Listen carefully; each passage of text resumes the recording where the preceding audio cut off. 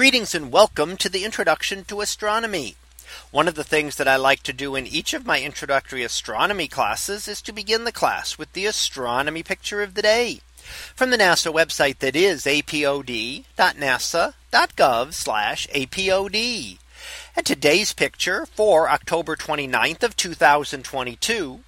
Well, it is titled LDN 673 Dark Clouds in Aquilla. So what do we see here? Well, here we see an example of a dark nebula known by the catalog designation of LDN 673. And this will be a region that goes through part of our Milky Way galaxy. And we can see when we look around the darker, denser areas that there are lots and lots of stars there. And that's because we're looking in the plane of our galaxy where far more stars are going to be visible because there is a higher concentration in the disk of our galaxy. Now, when we look at the darker regions, it's not an absence of stars, but actually the presence of excess dust. So it's not that there's no stars there. We simply cannot see them because there is too much material in between us and those stars for them to be visible. Could we remove the dust? Those dark areas would look just like the rest of the sky, filled with stars. These are actually darker, denser areas, which are regions of star formation.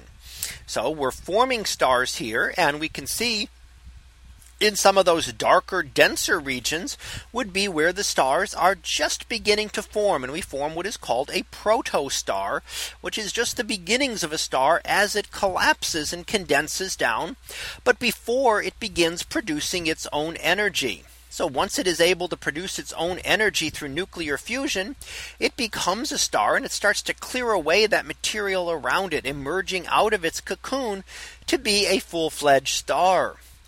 And it will then eat away at the remaining material that is present there. But we can also see within this some other signs of star formation, which are a couple of different regions. One of those is one of the Herbig-Auro objects that is present here, which are associated with very young stars and very recent star formation. Now, the Herbig-Auro object is down towards the lower portion of the image and looks a little almost like a warped and distorted area, a little bit to the right of center and down towards the bottom. And this is an example of outflows from a star, jets of material that are expelled outward as the star finishes forming, and as they crash into other material, they energize it and cause it to glow. So the Herbig-Auro object is not the star itself, but is caused by the jets from the star that impact material left over from its formation around there. So when we see these, they are also one of those other signs of star formation that we see. So that was our picture of the day for October 29th of 2022. It was titled LDN 673 Dark Clouds in Aquilla. We'll be back again tomorrow for the next picture.